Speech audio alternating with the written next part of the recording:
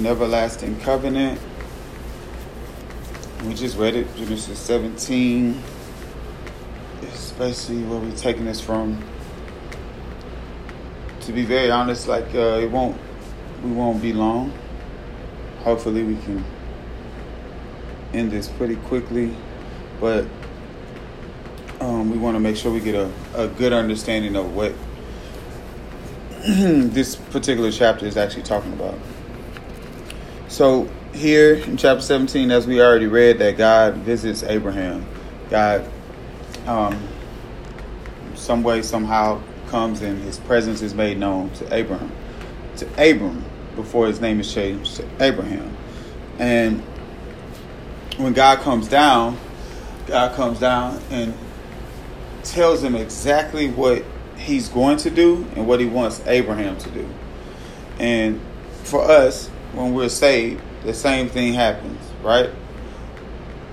We believe and we accept Jesus Christ, our Lord and Savior, because we know that he's the only one that has died for our sins, the only one that was able to defeat death and to please God and become a sacrifice for those who will ultimately inherit heaven, right?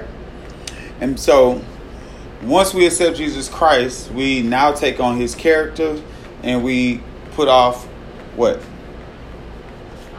Our old ways, right? And we start to walk in a way in which is pleasing unto God. With all that being said, Abraham, once again, is visited by God, and God is telling him at 99 years old, listen, at 99, say 99. 99 years old, that he's going to have a baby. God already promised him that he would have a son previous chapters ago, right? But at 99 years old, let's think about that. At 99 years old, you probably can't even get any abs, right? At all. No abs, right? Your testosterone is probably so low that it will go undetected if they put it, under a microscope, right? Sarah's estrogen is probably gone. She's probably already gone through the stages of what is called menopause. They're old. They're old, right? I want us to really get an understanding of how old they are. They're 99 years old. That the literal saying when they say they got 1 foot in the grave and 1 foot on the ground is almost a literal reality to them, right? Like if you see somebody at 99 years old, you're like, maybe 5 more years, best, right? But God lets some of them live longer than that. But I'm saying in our minds, in our feeble minds, in our weak minds, we automatically go to, man. My grandmother died, I believe, at 99 or 100 years old. And before she died, I remember her always saying she's ready to go home, ready to go home. She just wanted to be gone from this world because she had already experienced so much. And all of her friends and her husband and siblings and family had already gone on before her, and she was ready to go. But at 99 years old, God comes to Abram and tells him that he is going to have a child. Now, let's just go ahead and read.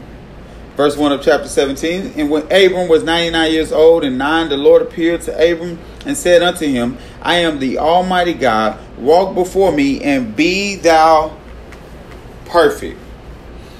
And I will make my covenant between me and thee and will multiply thee exceedingly. And Abram fell on his face and God talked with him, saying the next following things that we will see. The first thing that we can take from this is that we must honor and fear God. The first thing that happened when God showed up on the scene is Abram, verse 3, did what? Fell down on his face, right? Fell down on his face. I've seen times where people were getting ready to fight, and all of a sudden they ball themselves up, right? And they get down because they don't want to what? He don't want to fight. Abraham understood something about God. He understood that God was holy, right? God is righteous. God should be feared. God should be honored. And so that's where we take our first point, that we must honor and fear God. But what does that look like? What does it look like? Let's turn to Deuteronomy 6, verses 6 through 10. What does that look like? Because he's telling Abram in verse 2, he tells him, and I will make my covenant between thee and will multiply thy seed exceedingly. But in verse 1 he said, walk before me and be thou perfect. But how should he do it? Turn to Deuteronomy chapter 6. Verses 6 through 10 is what we'll look at. And it says, and these words which I command thee, Deuteronomy chapter 6, verse 6. And these words which I command thee this day shall be in thine heart, and thou shalt teach them diligently unto thy children, and shalt talk of them when thou sittest in thine house, and when thou walkest by the way, and when thou liest down, and when thou risest up. And thou shalt bind them for a sign upon thy hand, and they shall be as frontlets between thy eyes. And thou shalt write them upon the posts of thy house and on thy gates. And it shall be, when the Lord thy God shall have brought thee into the land which I swore unto thy fathers, to Abraham, to Isaac, and to Jacob, to give thee great goodly cities which thou buildest not. So God here is telling Abraham, be mature, grow up.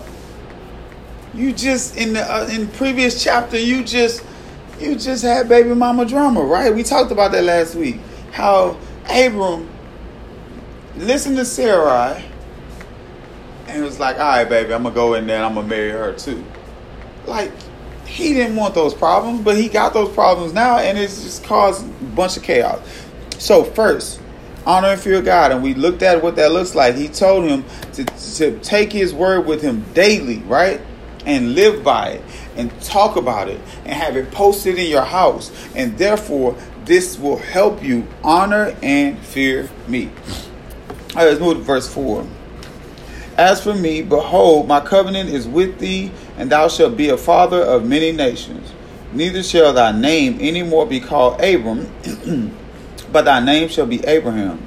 For a father of many nations have I made thee, and I will make thee exceeding fruitful, and I will make nations of thee, and kings shall come out of thee.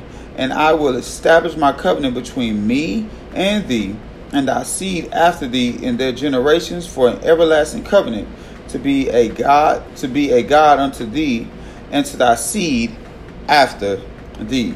Verse 8, and I will give unto thee, and to thy seed after thee, the land wherein thou art a stranger, all the land of Canaan, for an everlasting possession, and I will be their God.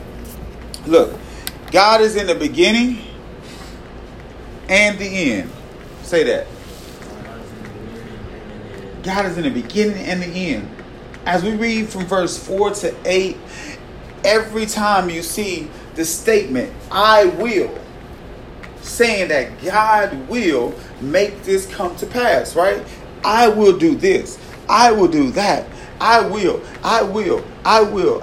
each time. And so if Abram is going to die, right, before the fulfillment of the promise, then the one who's making the promise must have the power to fulfill what? The promise. You know, we joke a lot, right, about basketball, Grayson. And I tell you, I will, right? I will do this. I will do that. You know, I tell you all different things I'm going to do, right? I will. But regardless of what, Grayson, there's going to come a time when I won't be able to, right? My cousins and them, boy, they used to beat me when I was younger. And they kept beating me. And one day, I won. And their will was no longer imposed on me. Think about that. Year after year after year after year, and my cousin's getting weaker and weaker and weaker and weaker, whereas I'm getting stronger and stronger, faster and faster, better and better. And now, all of a sudden, the roles reverse. But with God, there is no reversal of order. There's no reversal of roles. There's none of that. God's will be imposed when he says, I will. So he said he's going to bless him, right? And he's gonna make him a father of many nations, and his will is being imposed. But Abraham is going to die, and if Abraham is going to die, then God has to finish what he said that he would do in the beginning at the end, right? And we've seen the story. We saw like how they went in and they were small, and then when they came out, they were this great nation, right? But was Abraham there? Nope, he wasn't there. Was Isaac and Jacob there? No, they weren't there. But the person who was there, or the one who was there, was God himself, right? Delivering the Israelites out of Egypt.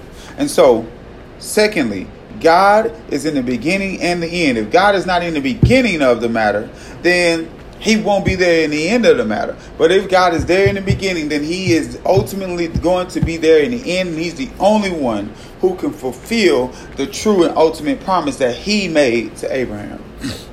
Let's move on to verse 9. And God said unto Abraham, thou shalt keep my covenant. Oh, wait. No, moving to verse 15. And God said unto Abraham, as for Sarai thy wife, thou shalt not call her name Sarai, but Sarah shall her name be. And I will bless her and give thee a son also of her. I will bless her, and she shall be a mother of many nations, and people shall be of her. So, next thing we see, not only do we see that we must honor and fear God, that God is in the beginning and the end, but we see that God is the God of order. What is God? He's the God of order. Now look, when we go back to verse 5, he tells Abraham that his name will no longer be Abram, it will be Abraham. God did that, right? And so if we go to Corinthians, you'll see the order in which God has, right? It says first, what? Man is the head of the wife, right? Christ is the head of man, and God is the head of Christ. There's this order, right? And then when God names Abraham, what does he tell Abraham in verse 15? He shall name what? Sarah, his wife, right? So there's this order that is going on in which we must pay attention to, because God is a God of order, and God doesn't do anything out of order. If God told Abraham his name is Abraham, then he's going to allow for Abram to be the leader of his house, and he's going to call his wife's name Sarah, right? God is the God of order. Think about this every single day when y'all go out. If God is the God of order, pay attention to this. If God is the God of order, if he is the God of order, then what am I doing that is not in order with what God has said to do? Think about that. You get in trouble at home because you don't do what your parents tell you to do. And the Bible says, in order for you to have long life, you must do what? Obey. Honor your parents. You get hit upside the head because you disobey your parents. Not literally speaking, you getting hit upside the head, but there are consequences, right? Because if God is a God of order, then things must be in place. God is so much in order that if the earth were to tilt an inch or a couple of inches apart, it would either get too cold and it'll freeze the earth, or it'll get too hot and it'll burn the earth. Think about that. God has that much order. We don't want to get up and come to church today, right? Think about it. We don't want to come to church. You know, from Brother Deuce, I probably didn't get enough sleep last night, right? Trying my hardest to stay awake, but guess what? If God is the God of order, he made my body to get 8 hours of sleep, because if I don't get 8 hours, what happens?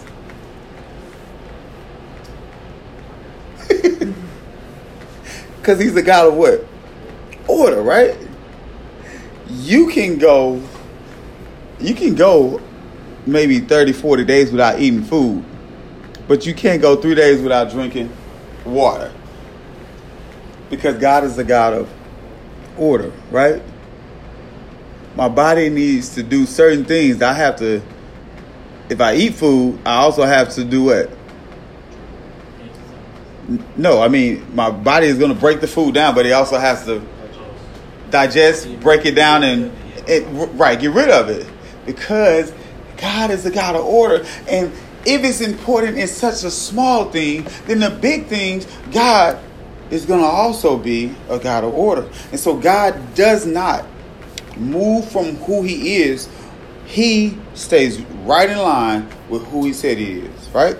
So we see verse 15, 16 that God is the God of order. He tells Abram, he said, hey, you're going to name your wife Sarah. And Abraham, no doubt, came to Sarai and said, hey, you're no longer Sarai, you are Sarah, right? Because God said it. And I am no longer Abram, I am Abraham, because God said it. We're going to do this in order. And we'll see as we go down, because he's going to tell them they got circumcised, their household, all these different things, because God is a God of order. Now, let's move to verses 17 and following. Then Abram fell upon his face and laughed. Let's go back to verse 16, because we got to see this. And I will bless her, and I will give thee a son also of her. Yea, I will bless her, and she shall be a mother of many nations, be a mother of nations, kings of people shall be of her.